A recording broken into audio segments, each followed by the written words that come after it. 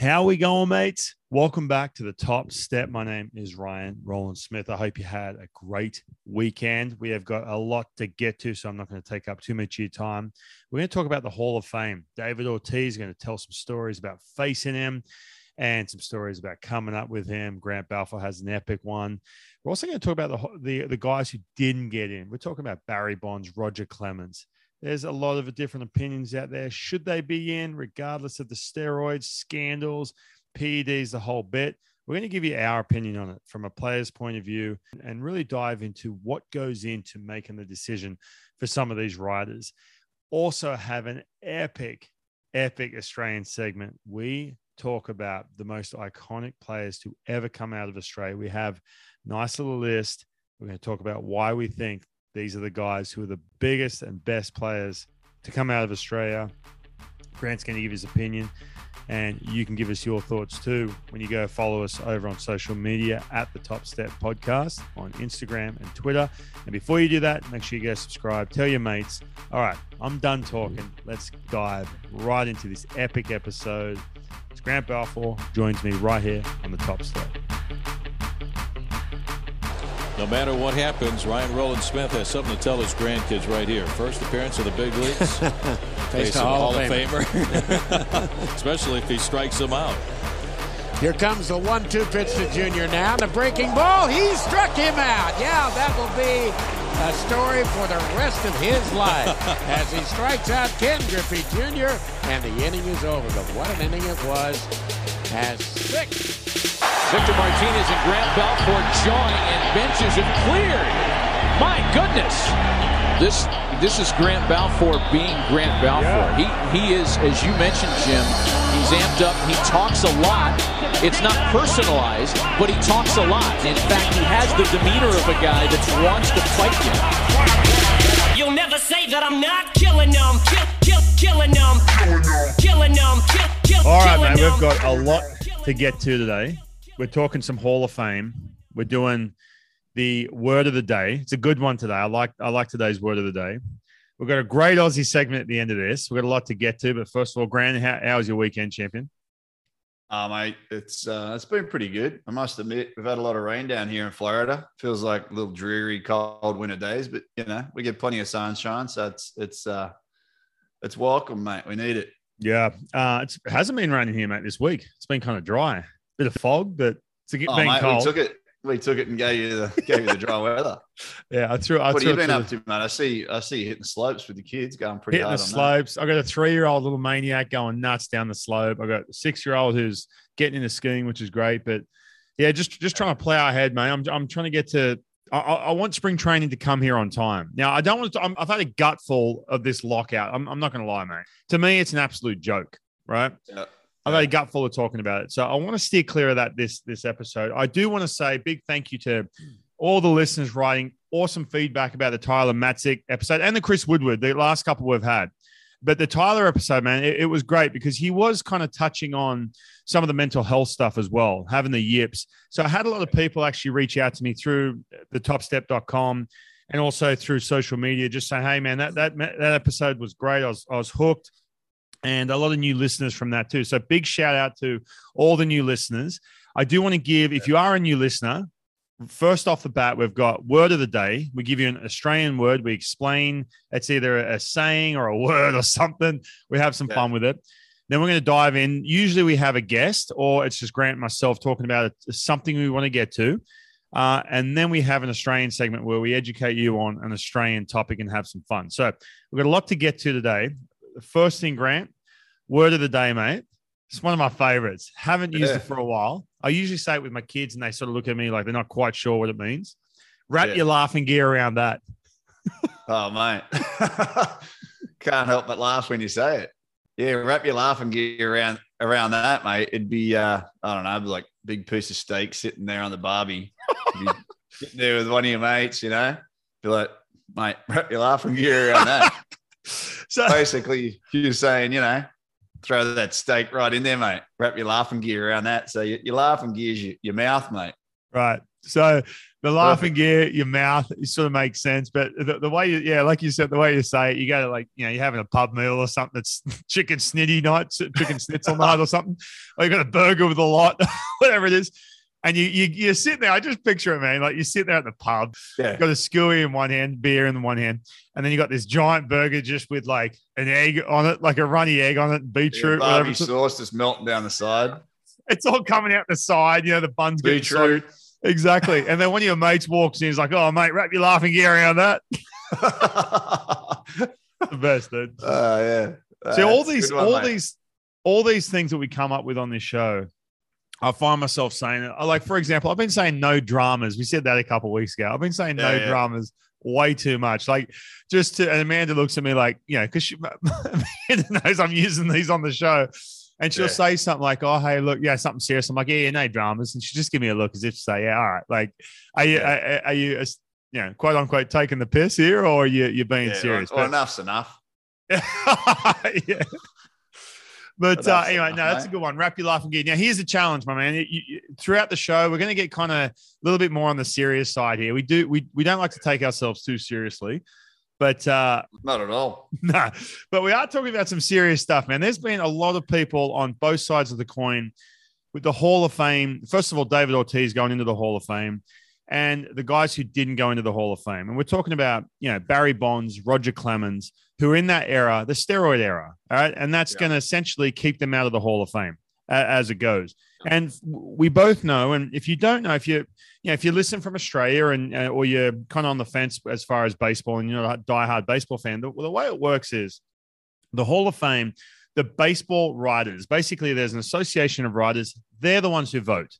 It's not like ex-players vote or fans vote or some subcommittee votes. It's the baseball writers. They vote for it. They have to. I believe there's 400 of them too, isn't there? 400 votes? I believe so. It's around 400. Yeah. And basically you get done playing baseball. You have 5 years of retirement and then you're eligible. And after that, like Derek Jeter was just straight in, boom, shoo in. I think there's one person who didn't vote for him, right? Yeah. Basically he stayed anonymous because, who was that, man? Who knows where he is? He's hiding under the couch somewhere. Is it just that contrarian, that dude who just like, don't like him? Or Derek Jeter? He was probably a Boston fan, probably a Boston writer. Yeah, maybe. The Yankees. Who knows? And I want to get into that here in a second too about what is the criteria, right? But before we do that, I just want to explain. You basically have 10 years for it to happen. So you get done playing, 5 years of retirement, and then you're eligible for the Hall of Fame. So you go on a ballot, and this year there was 30 people on the ballot. Is that right? Yes. Yeah. So you had everyone from 30 people on the ballot. Right. So you had everyone from these iconic players like David Ortiz, Barry Bonds, Roger Clemens, Kurt Schilling, even all the way down to, like Jake Peavy, Carl Crawford, AJ Pazinski, iconic. Don't get me wrong, superstars. But guys who, when you look at that list, superstars. If you're on that, you've had an amazing career. Absolutely, and it's an honor just to be named on that 30. Absolutely, you can't walk away with 0% no. and say, "Hey, I didn't really do anything in the game, 0%."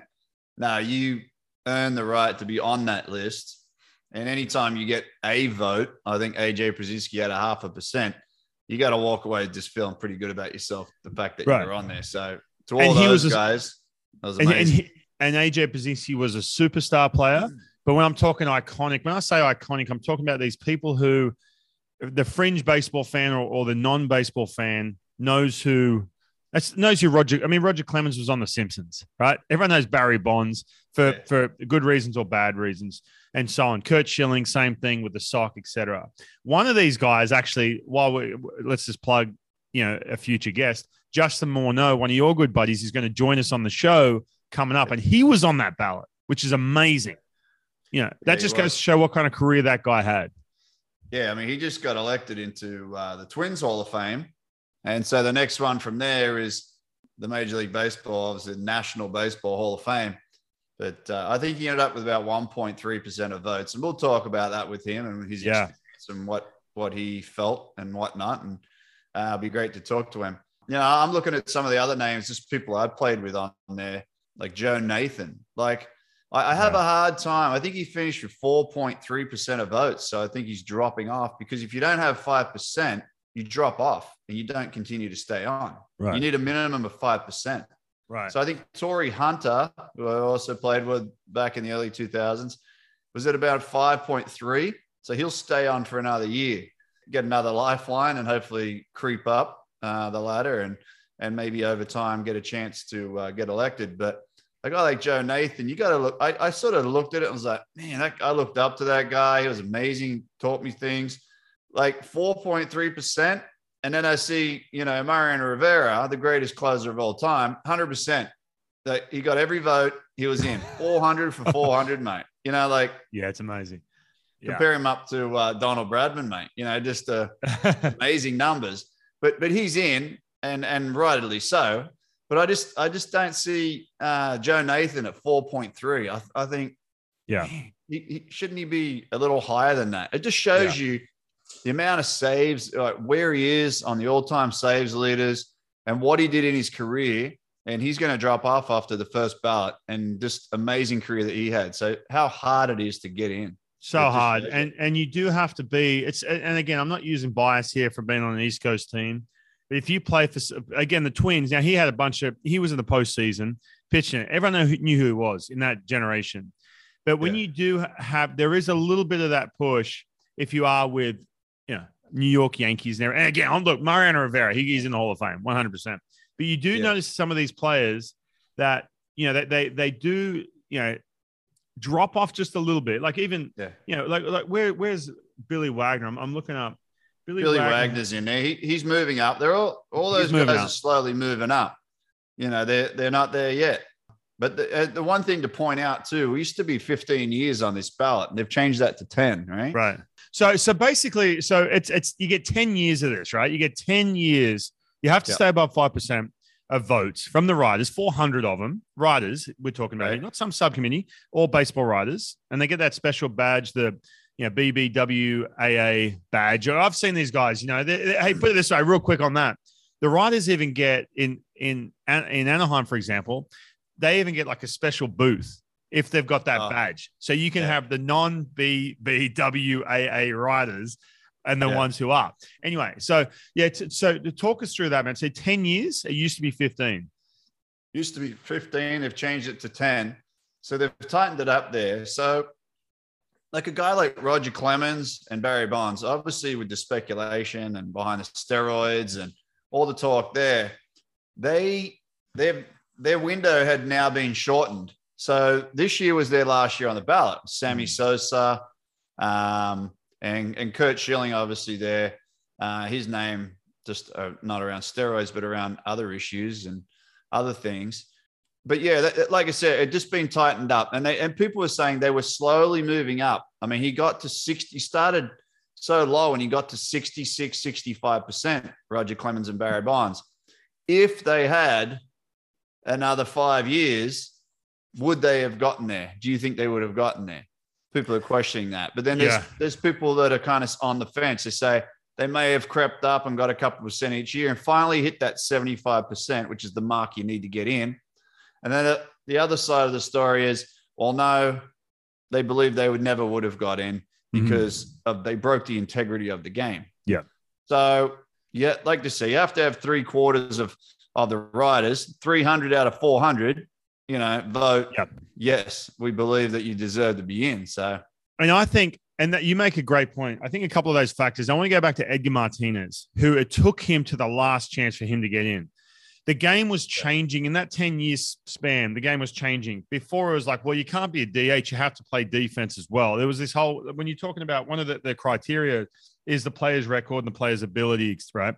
And everything else Edgar Martinez did was, he was good to go. But with that, all of a sudden, the game started to change and they started to see the importance and the value that a DH brings, right?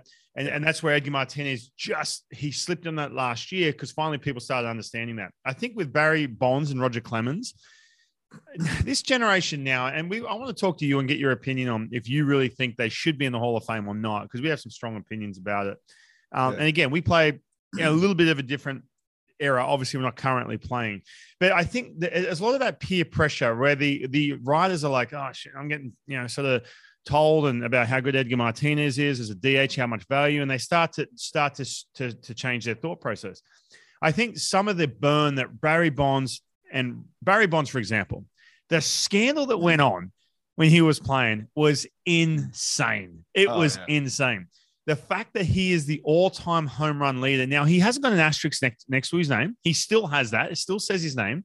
San Francisco, the Giants retired his number, right? Yeah. It's not like they took money out of his pocket or anything like that. But from a writer's point of view, I don't know Barry Bonds personally, but I do know that a lot of these writers had a tough time with him where he did not treat them with the respect that they would like to be treated, right? Whereas Mariano Rivera or one of the, some of these other guys who, you've met and I've met who, they're going to treat these guys with respect. Even Derek Jeter, where the writers like, yeah, you're a shoo-in no matter what, right? Yep. Except for that one dude for Derek Jeter.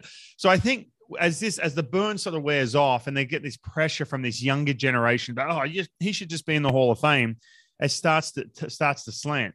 But at the same time, dude, like, looking at this, and I've met Roger Clemens. Amazing. He actually helped me out. A little bit. I was out of the big leagues, and Roger pulled me aside. He was when I was with the Astros, and he was great, man. He was awesome. Just listening to him talk, and I love watching him play and the whole thing.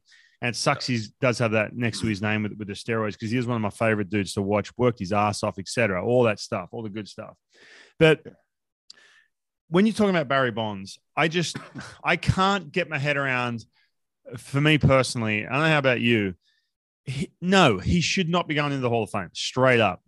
Because of, the player's record, playing ability, integrity, sportsmanship, character, and contributions. I don't know the dude personally, but I know how he treated certain people, because I've heard some of these writers talk about it. Some of these older writers talk about the way he was when he was playing.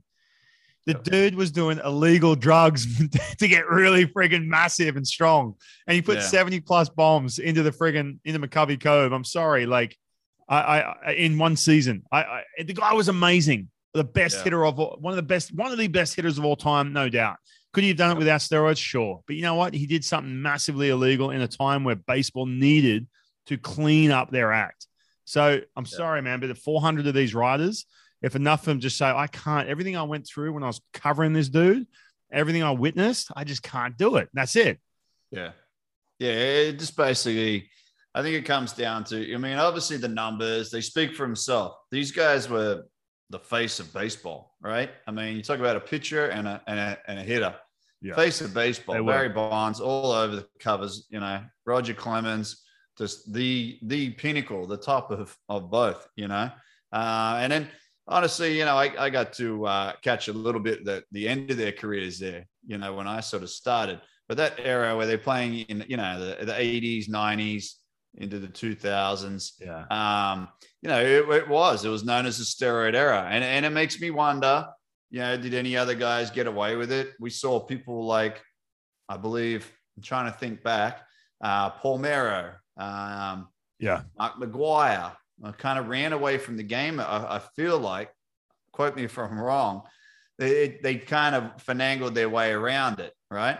Because not only did we see Barry Bonds, but we saw, see Sammy Sosa on that list. This guy was amazing too, right? Amazing hitter. And he went back to back with McGuire back in the day there. They're just, it was great for the game. Every night you'd turn, the TV on. Back then it wasn't MLB Network because it wasn't around. It was ESPN. You'd just be home run. And great for the game, great for everybody. People were into it. But now we look back at it and say, hey, you guys, you did great things for the game. You're great players. But the criteria is, one of the criteria for getting in is it's your character and the integrity of the game. And you broke that. So that's what's costing them. Obviously, the numbers are amazing. When it comes to that, yes, they're Hall of Famers. They've done everything. But they've hurt himself. And I guess, I think there was a quote, one of the guys was saying, hey, look, they're not entitled to get into the Hall of Fame. No one's entitled to get in the Hall of Fame. They may have been amazing on the field, what they did, had the longevity of the career, the numbers, everything, but no one's entitled to the Hall of Fame. And they chose to use a banned substance that is now cause them not to get in. And it's a shame. Don't get me wrong. I'd love to see him in there. It's a shame. But I think you got to stick to your guns. And they're basically setting a precedence, Major League or the National Hall of Fame is setting a precedence to say, we're not allowing anyone in that was using steroids or banned substances. Yeah. So now that falls down on guys like Nelson Cruz, Robinson Cano, all these other players that have been brought up. Alex Rodriguez. Alex Rodriguez is on the ballot for the first year this year, gets 34% votes. Okay, this is my point. Why does he stay on there if they're going to set a precedent and say, you're not going to ever get in? We might vote you up to 74% just to get your high hopes, and you're never ever going to get in because we're not going to allow you to get in because we set a precedence already. Yeah. So are they I just can't see how they can turn around and say Clemens and Bonds doesn't get in, but now Alex Rodriguez is going to stay on there and he's going to get in. They can't do it. You got to stick to the guns, Well, I think a couple of things, and there's a few little notes I wrote down about just some opinions I've seen on Twitter and some things I like, a couple of things that just kind of I scratched my head at. But just on that, I think when you're putting them on the ballot, you're right. Is it something that the 400 riders as a whole, like isn't it, the BBWAA, the association, get together and say, hey guys, if the dude has been tested positive or has been linked to this, do we just keep him off? Are we setting a rule now? Like, are we going to write in a rule, or are we just all putting them in and there's personal opinion? I think it's still up to that personal opinion. So they still rock up on that ballot, yet it comes down to how many of you, 210 of you don't want him on. All right, he stays off. Try again next year, I think. But it's a good point. I think it's one of these hard things too, man. Like, let's say someone, a star player right now, gets busted for PEDs today. Then they play another 10 years. Then they have the 5 years off and then another 10 years on the ballot. And all of a sudden the generations and the thoughts and how we feel about people using drugs. And now we're all just loosey-goosey, who gives a rat's ass about if they did steroids or not, which I think is crazy. Again, that's a generational thing. I'm not trying to sound old. All these kids like, Barry Bonds should be in the Hall of Fame. Should he? Did you have to friggin' face the dude when you're trying to survive in the friggin' big leagues and he's just all juiced out of his skull and he's friggin' hitting balls, 40 feet further than what he should be? You didn't. So when you sit there and say he should be or whatever, but let's say, for example, there's that one player gets done for PEDs, he slap on the wrist, does his suspension without pay, blah, blah, blah, comes back, has a stellar career. And generations later say, oh, yeah, no, we're just going to let these dudes go in now because we don't care about the PED thing. It's more about how we feel about the person, blah, blah, blah. Then if you have to then go back and say, well, shit, Barry Bonds was the best player in the game. Now we have to get him in somehow. It's nuts when you think of it like that. Yeah, I mean, obviously that can happen. But like you say, we talked about it before the show here, how they have this committee, the ERA committee, basically. That's right. Today's that last chance, they still get a chance, right? Explain that one. They still got a chance to get in. And this committee. It's like a second chance draw or something. Yeah. Yeah, it is, mate. It's, if you didn't win the meat tray, you can still win something else. It's today's game committee. Consists of 16 members, right? The chairman of the board of the national directors of the National Baseball Hall of Fame and Museum. I mean, there's 16 members there. They need 75% of the votes, but come December, they still have a chance to get in. From just looking at like a tweet or something that Roger Clemens had written, I think he's passed it. He said he's let it go. His family's let it go. Look, they're not. He says he's not concerned about it. I mean, obviously, when it comes up, what if he was voted in? I mean, do you think he would have been happy, or do you think he would have just been like, no, he would have been stoked. I've gone through so much. I don't believe that, man. Man. Draining. I don't believe that. Oh yeah, it's passed in the rearview mirror. I just don't, man. Again, I've met the dude. I've never been his teammate, but I've watched him pitch. He's competitive. He's an alpha. I think for him, it's something that stings hard. It stings because the whole thing represents that big stain on his legacy as a baseball player. So I think when he says, it's in the rearview mirror, where I set out to win championships, 100%. I think it still bugs him. If he got into this second chance draw after they missed out on the meat tray, if he got a chance to to go in, he'd be stoked. Absolutely stoked. He'd have the streamers going and a lot. Absolutely. Balloons the lot. And the thing is, the speech would be epic. He would come up and give this big old speech. You'd get emotional. Say, 100%. He'd be absolutely stoked. Yeah. I mean, it is, don't get me wrong. It's definitely a shame. Would love to see him in, but due to the fact that rules are rules, I think you just got to stick with it and abide by them. And that's kind of that's the downside. Nothing. And I'm huge fans of both these guys. Awesome. I'm a huge fan of both these guys, man. Like Clemens, Bonds. Oh my God, I'm glued when they're playing. And Roger Clemens, I looked up to him. Yeah. I just think that from the people who are voting it in, that's just the way it goes. That's what it is, right? Man. That they're I got his jersey hanging up upstairs. He signed it for me, size 7. Mate. I mean, you can't get any better than that. Yeah. You look at a guy like Verlander, right? They talk about him already, future Hall of Famer. I mean, that guy's won a few Cy Youngs. Max Scherzer, a few Cy Youngs. Those guys, nothing against their name, they should be shoo-ins, right? So it just shows you, it's just unfortunate, but that's the way the cookie crumbles, mate. I think. Well, let us know what you think, man. You can hit us up on social media or on the website. If we're sitting here and you're shaking your head, you completely disagree. Barry Bonds should be in the Hall of Fame. Roger Clemens should be in the Hall of Fame. Let us know. We're happy to go back and forth about it. But it's a great discussion.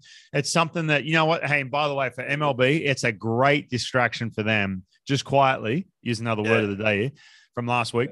Great deterrent to what's going on with this lockout, man. That's a great deterrent. And let's talk about let's talk about some of the good, like David Ortiz, man. Okay, so all right, again, like what the guy did in the game. He's one of the faces of baseball. You see him on the pre and post game show during the World Series, et cetera, et cetera. You knew he was going to go in. People love him, the whole bit. David Ortiz, you faced him a bunch, right? What do you got on David Ortiz? What are some personal Grant Balfour stories on Big Puppy?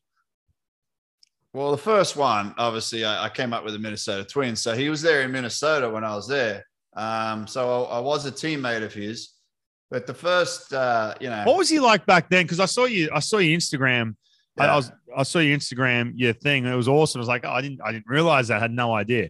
Yeah. As before he was Big Puppy, talk us through, how was he as a Minnesota Twin, young, before everyone knew he was going to be an iconic player?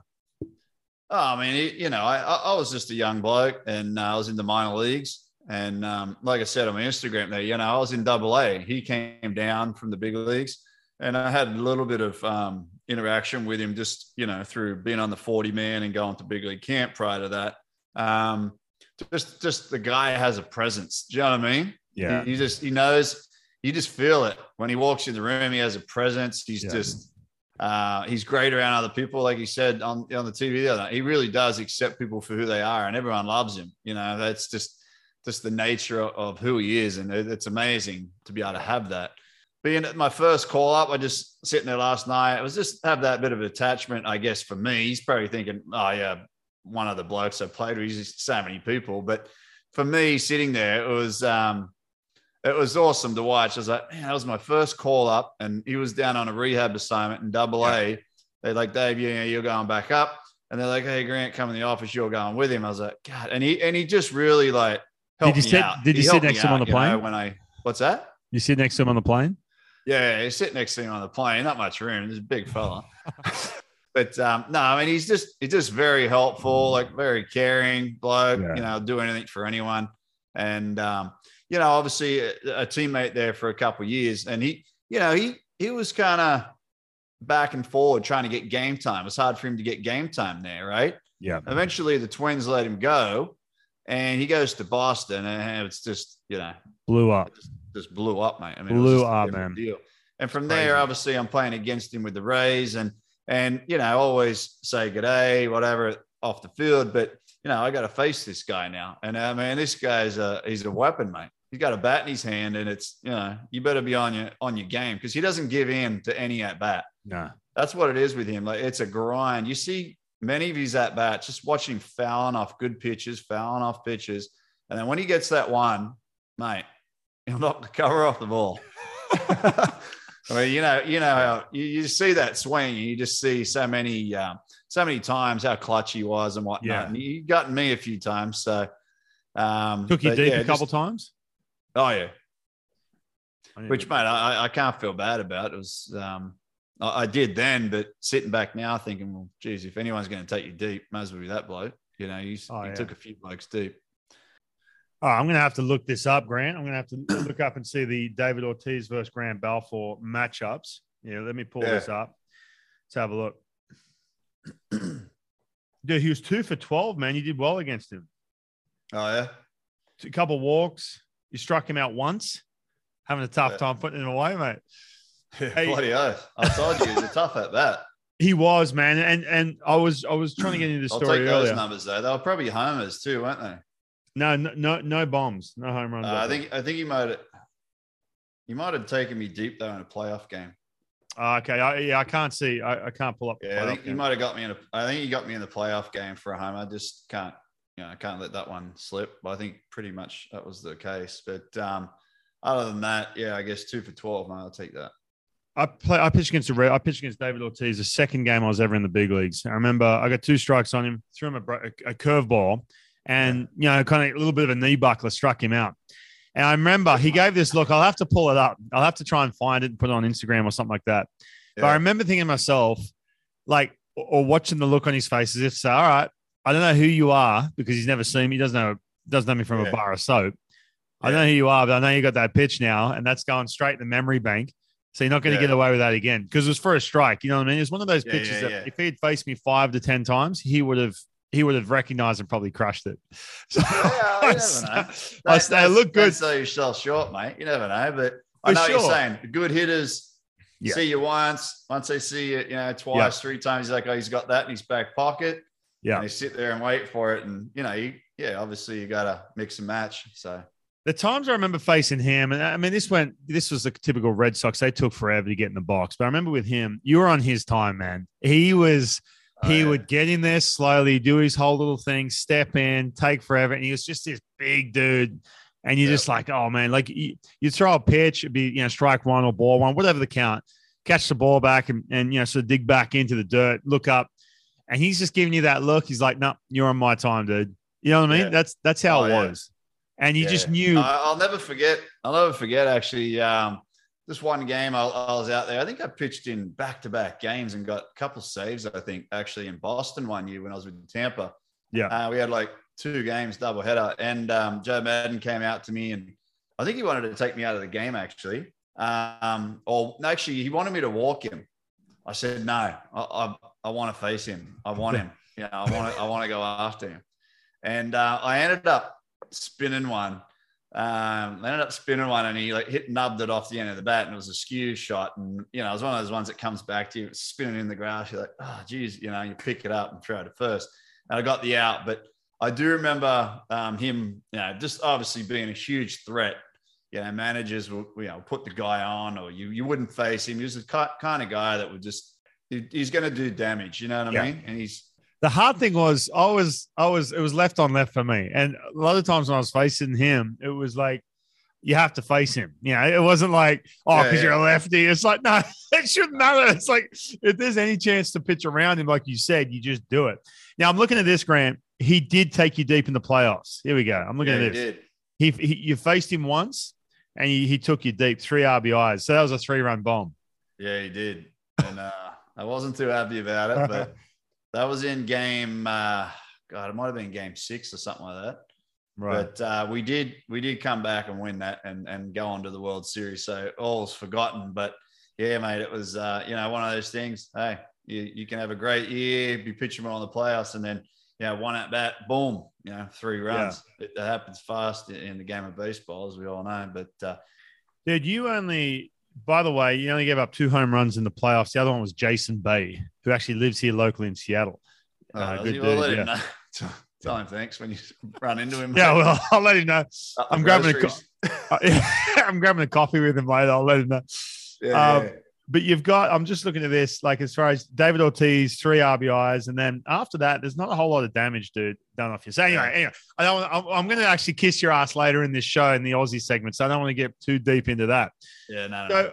So again, man, with this Hall of Fame thing, it's one of those things, to put a staple on it with the steroid thing. you're in an era that needed to be cleaned up. You did steroids. You're not going to the Hall of Fame. Straight up. That's it. Yeah. Straight up. All right. Let's move on to something where I can have a few laughs. I need to have a good laugh, mate. It's that time of year. I'm dealing with this lockout. I've had an absolute gutful. It is ridiculous on both sides. Right. And we need to get into That's Grouse. Now, usually That's Grouse is pretty funny, but we are this is a serious topic. Now, I want to dive into. Now, you're on this list. Face going. We'll keep the serious face going for this segment. Yeah, but I still want to, some of these guys are good sports, so we might be able to sneak in a couple laughs here. So, I want to keep it on the iconic player / performance / Hall of Fame and best play. So, as it's the Australian segment for American listeners, some of these guys if you're younger, you may not be familiar with them.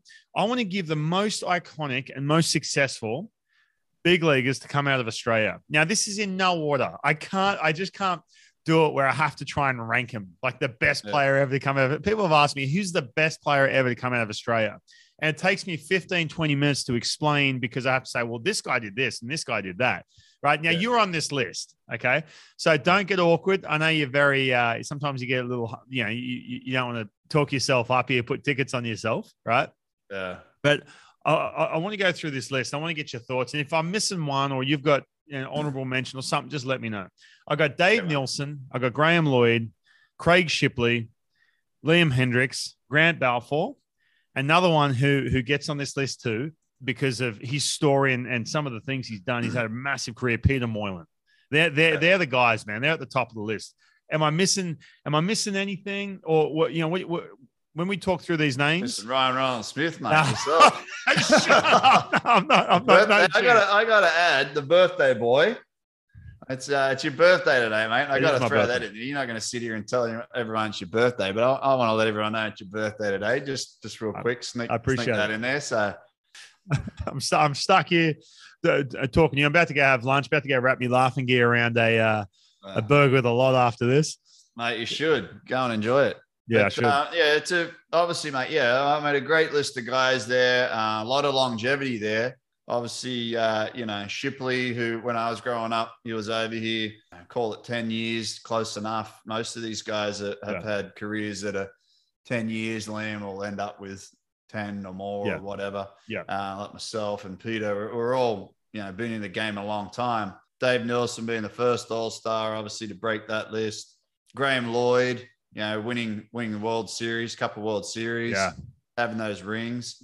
Myself, obviously, being the second All-Star and then having a chance at winning the big ring, but going to the World Series and then obviously now Liam, who's a couple All-Stars and really taken off as if not the best reliever in the game at the moment. And the big stories are amazing, I want to go through these names and dive into why I think they're on this list and why they're a big deal and why they rank even in the US as far as how people who in the baseball industry that I'm in, when I say I'm Australian or they're like, oh, you're Australian. And straight away it's, oh yeah, Dave Nielsen. Oh yeah, Graham Lloyd. Oh yeah, Craig Shipley, who's still a big part of the Arizona Diamondback system.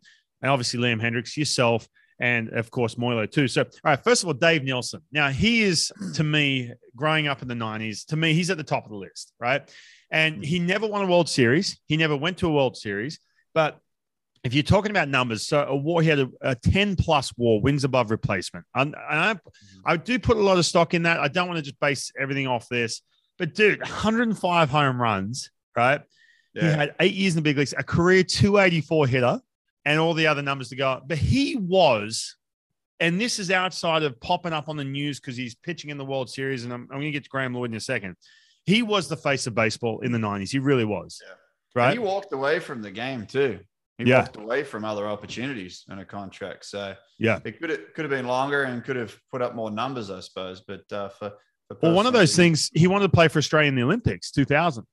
Yeah, I mean, I'm sure there's other reasons and whatnot. Yeah, but he did end up playing in the Olympics in 2000. Yeah. Yeah, but he was that, and the other thing too, and I'm not taking anything away from pitchers, you and me being that, he was a position player as well. I think it's a lot tougher if you're a position player to stick around and have those kind of careers. You know what I mean? Yeah, especially as a catcher. So. Now, Craig Shipley, I want to talk about him. Now, he was kind of like that pioneer, like the first real mainstay in the modern era of baseball, right? Yep. 11 spanned across 11 years, 271 hitter, only 20 home runs, so he wasn't a power threat, and 582 games, right? That's sticking around. And that was in the 90s where he kind of, I wouldn't say in the baseball community, but from the broader picture, like the outside of the baseball fan, he wasn't a big time name, and he should have been. I think he in the baseball community, he ran alongside Dave Nilsson when it came to being a mainstay and being a dude. But man, I just remember, his brother Mark Shipley, who's great dude, good friends of both of ours. Love Mark. Yeah. He's the man. And also Craig, man. I bumped back into Craig. A couple of years back when I was with the D-backs, and we just, all of a sudden, I struck up more of a relationship with him. But an absolute, when you look at some of these numbers, stellar career, and just in the baseball community back in Australia, absolute mainstay. No doubt, mate. I mean, growing up, I knew the name, obviously, being around, baseball and the Mark Shipley and the Sydney Blues and whatnot. And Mark was a big player, same role as his brother, and his brother's, over here in the States. So someone you definitely look up to as an Aussie over in America and idolize. Yeah. You start to look at those players, and you start to, as you get older, you think, I want to go over there and do that. I want to, So hopefully there's kids that are back home now that have done the same thing and watch my career and Liam's and so forth, and yourself. So following the footsteps. And then you got Graham Lloyd. I never forget being a kid. Now this is pre-YouTube and whatever. He was popping up on mainstream media in Australia because of World Series heroics, coming in these, nut crunching times, pitching against the Atlanta Braves, big lefty. He got traded over to the Yankees. He struggled when he first got over there. The story's awesome. And then all of a sudden, there he is pitching, for one of the most iconic sports franchises in the world, right? Yeah. Probably the most. And he's pitching against some of the. So all of a sudden he pops up. I'm like, oh, this is awesome. Because again, I was always like trying to tell my friends how amazing baseball was and the magnitude and everything, especially growing up in Newcastle. And here's Graham Lloyd just in the absolute thick of it, right? In the World Series, pitching against the Atlanta Braves and doing his thing. 2 World Series rings. He had a WAR of 5.2. He spanned across 13 years, 533 innings. He had a career 4, 3 postseasons. So just absolute. He's one of those. When you say baseball, Australia, Graham Lloyd's name comes up. Doesn't matter where you are. You talk about the era of the Yankees too, and just when they were the team. You know what I mean? Going to, I think they went to 5 straight World Series or something back then, and they won like 3 of them. He was on obviously, the 96 and the 98 championships team. So he's in the thick of it, with Judah when he's just coming into the game. Rivera. Wetland, you got all those guys, just all-time greats, the Yankees. And the thing is, I've spent quite a bit of time with Graham Lloyd over the years, and I still, seriously, man, like I had a chance. I played with him in the Olympics in 2004, him and Dave Nilsson. I remember sitting there going, damn, I'm on the same frigging team as these dudes. I was just like, I was starstruck. I really was. And the thing was too, for me, like, I think someone said to me, oh, hey, he's going to be pitching for on the national team. I'm like, oh man, there goes my spot. Like I got no shot here if he's pitching in it. And there I'm on the same team, and he was so friggin' cool with me, man. I was too scared to ask him questions, the whole thing. Dave Nilsson, I'm pitching that gold medal game, and I called Dave Nilsson out. Here he is, big league, like a dude who I grew up watching. I said, hey man, I think they're grabbing the signs. He goes, no, they're not. And just turns around, like when he's got the signs down second base, he goes, no, they're not. Just walks him like, oh, okay, all right. Yeah. I mean, the guy had an amazing baseball IQ from memory. I mean, the guy knew the game. Big time. That. I got to pitch to him in the Intercontinental Cup. I'll never forget that in '99, and then again in the Olympics. So I did get a little experience with him behind the plate. I just remember '99, we won the gold medal. He was behind the plate. I pitched the night before. We got into the gold medal game against Cuba. Anyways, I'm coming in to close the game out. And I just remember the last pitch, Dave just doesn't give me a sign.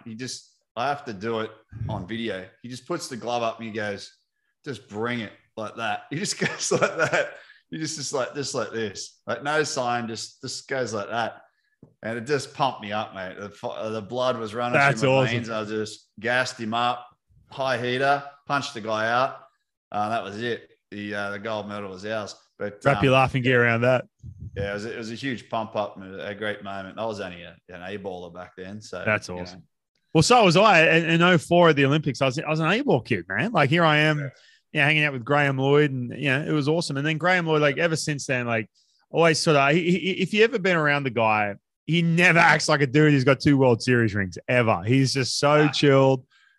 He's the man. I know a lot of the young Australians, a lot of kids who, I've brought over here with Next Gen Baseball and stuff like that, who have dealt with Graham, and they're all just like, I'm like, some of them, I don't think, because they're a different generation, they didn't grow up in the 90s. And I kept, dude, Graham Lloyd, like, you're around him. They're like, oh, yeah. I'm like, no, you have to understand something. I know he's very chill, but you got to look and see what he's done in his career. It's insane. All right, moving on here.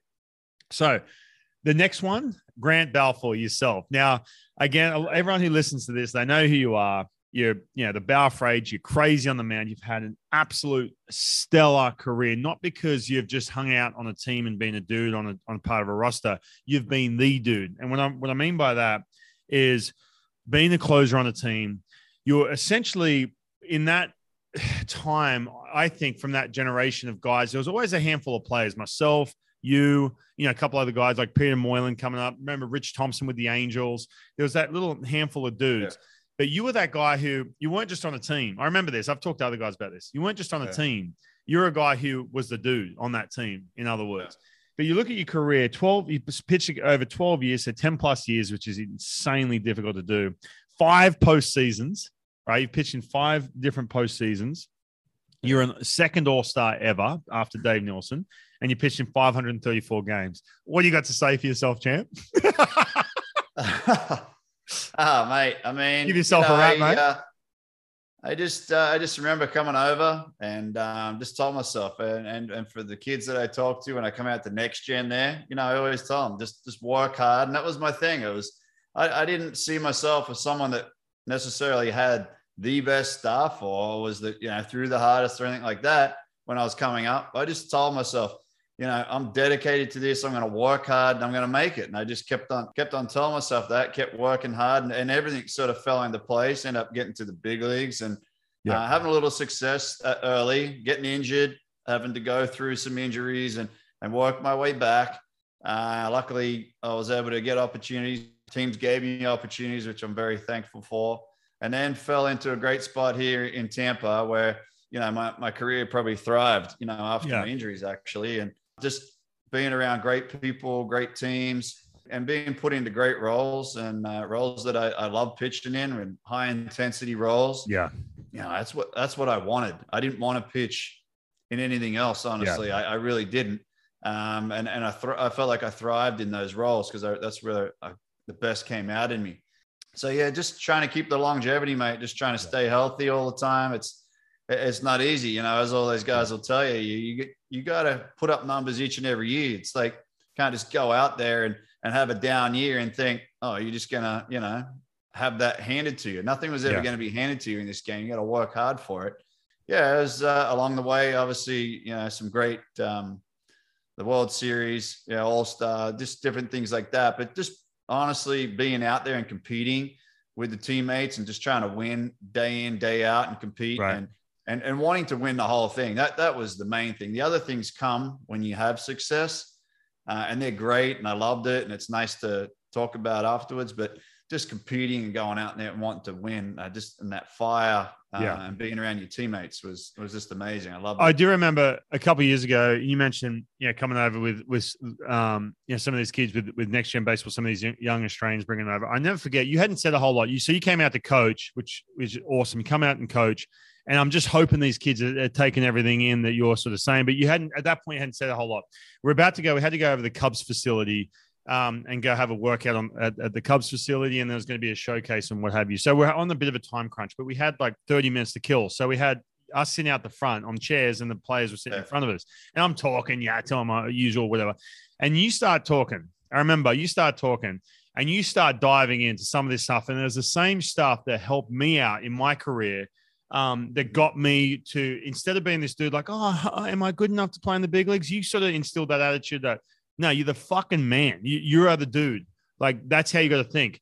The guy's 60 feet away from you. You can Can you beat him in a fight? Basically, I was like, hell yeah, I could whoop his ass. That's how you have to pitch. I'll never forget. So you start diving into stuff. So I'm looking at my watch going, man, like we're way behind because the guy from the Cubs is calling me saying, oh, hey, you guys on your way? I'm like, dude, I don't care because the kids' jaws were just dropping. It was awesome, man. Like you were saying the same things you said to me, and it really resonated with a lot of these kids. I remember it. They kept saying, oh, dude, I remember when Grant said this. So I've had other kids like, who have gone off to do things. He goes, oh, I remember Grant said this. It's so funny how those little things just get tattooed in brains. You know what I mean? It's awesome. There was a point in my career when I told myself, I think it's a big one, is you get to the big leagues and then you that was your goal. And then I made the mistake probably. I tell other kids, don't make this mistake. When you get to the big leagues, that's not it. Yeah. That's not the end of it. Just getting there. Staying there is even harder. So you may have to reset your goals and or set yourself goals even higher than that. Yeah. Because once you get there, then it's like, oh, okay, I'm here. Now what do I do? Yeah. And, I kind of had to wake up after I had some injuries and think, man, I started comparing myself to the greatest players in the game, whether people thought I was crazy or thought I was, I don't know, suited arrogance or whatever. But I just told myself within myself, hey, I want to be as good as Mariano Rivera. I want to be as good as Joe Nathan. I want to be as good as all these top guys. I want to compare myself to them. I don't want to compare myself to the guy that's just getting by. I want to compare myself to them. And as soon as I started doing that, and I feel like it just brought the best out in me. I would just strive to be the best I ever could. And that's when my game took off. I started just putting up numbers, his confidence grew, and just shot off from there. So yeah, that's a lot of the things I tried to share with the guys. It was great, man. It was insane, and we'll get another chance to do that once this pandemic chills out a little bit, and get in front of some of these Australian or American kids. I can't wait, man. It's gonna be fun. All right, 2 more names before I let you go because I know you got to get out of here. All right, Liam Hendriks speaks for itself. He's currently playing. I think for Liam Hendriks, obviously he hasn't played 10 plus years like some of these other guys just yet. So it's tough to sort of say, oh, is he one of the most iconic Australian players? But for me, watching Liam, he will be once he's done. But to me, with him, it's just straight dominance. Like he's at that stage now, he's just dominating people. Where he's in the top 3 in this category, that category. It's insane. So if he played another 2 years, he didn't get to the 10-year mark, or he didn't play as long as whatever, he still ranks up there regardless, man. I think because from single season performances and 2 All-Star games, I just think he's up there even here in the US, not only just Australia as well. Oh yeah, no doubt, mate. He's put himself on the map these last 3 years. I mean, he's started up as a starter there, obviously, moved into the bullpen and started to put up a few numbers. But, once he, since 2019 there, 19, 20, 21, I mean, talk about, he's won the Mariano Rivera Award a couple of times. He's All-Star bids a couple of times. And the guy's just been at the top of the game, named to what they do now, the all MLB team and stuff like that, which they've started to, do a few more things like that these days. Yeah. Yeah. He's at the top cream of the crop, mate. He's right there. So undoubtedly one of the best for sure. And now, at the moment, the best and one of the best in the game. We have one more name, right? Peter Moylan. Now, Peter had a 5.9 WAR. Awesome. 499 games, pitched across 12 years, pitched in 1 postseason. I think for me with him is dealing with injuries and his story, man. If you don't know his story, it's nuts. Now, he's been on the podcast when we had you, before you were co-hosting, but we had Liam, yourself, Peter Moylan, and me. It was a blast, a lot of fun. But we didn't dive into Peter's story like I'd like to dive into his story. You know what I mean? Really didn't. We need to have him back on, but insane, man. But comes over here, plays rookie ball, gets arrested, goes home. Years later, comes back, and now he skips in the entire minor leagues, and he's in the big leagues, and he's just having arm surgery. He's got this, got that, switching teams, blah, blah, blah. And he just sticks around, and he thought out a friggin' stellar career. So I still have him up here in one of the best, most successful, iconic players coming out of Australia. 100%, mate. I mean, obviously I played with him with the Minnesota Twins, rookie ball there. And then all of a sudden, a little bit of trouble there. He goes home and his name's, he's playing for, club ball back there, right? I never even thought about it. All of a sudden we got the World Baseball Classic. And that was his insane door. That was his open door right there. That was his door. He came over, put up numbers. Atlanta Braves gave him a shot. I mean, he spends a little time in AAA, and boom, to his credit, he goes straight to the big leagues, basically. You know, he struggled when he first got up too. Struggled a little bit, I think, but that next year, mate, I mean, he just turned around and just dominated. And he dominated for a few years there under Bobby Cox. Threw up a 1 something. I mean, he was insane. And going out there day in, day out too, putting a lot of innings up for those guys. So he lot of really appearances. did have a stellar career. I remember there used to be a segment on Baseball Tonight on ESPN, John Clark. I remember that. They used to have a segment called That's Nasty. And Moylo would pop up on there with some slider or something like, that's basically the nastiest pitches of that week. And he would pop up, and I was like, oh, this is awesome.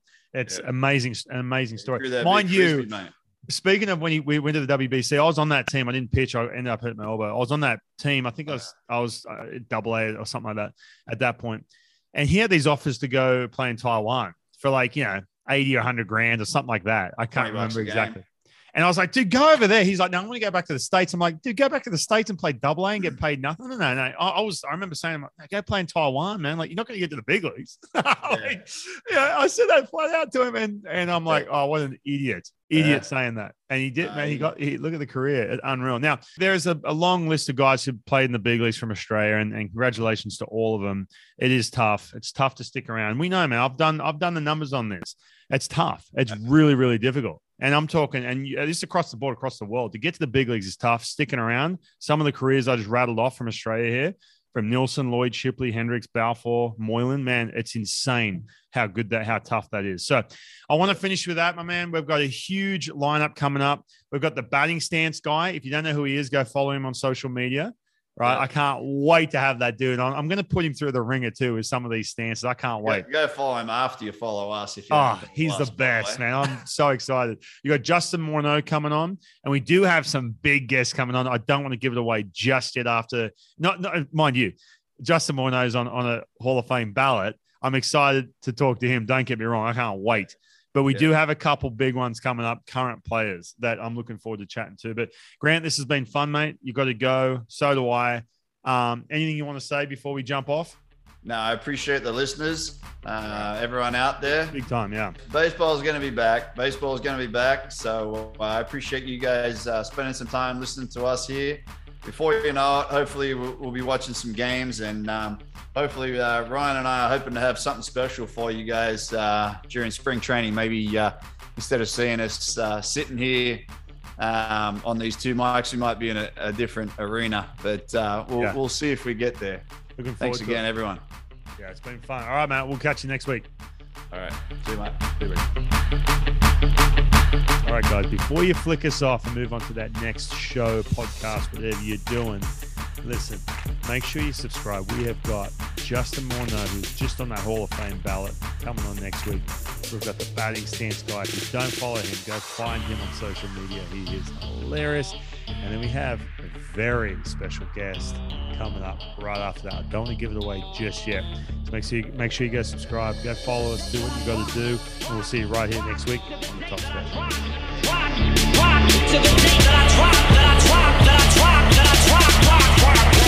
You'll never say that I'm not killing them, killing them, killing them, killing them, killing them, killing them, killing them, killing them.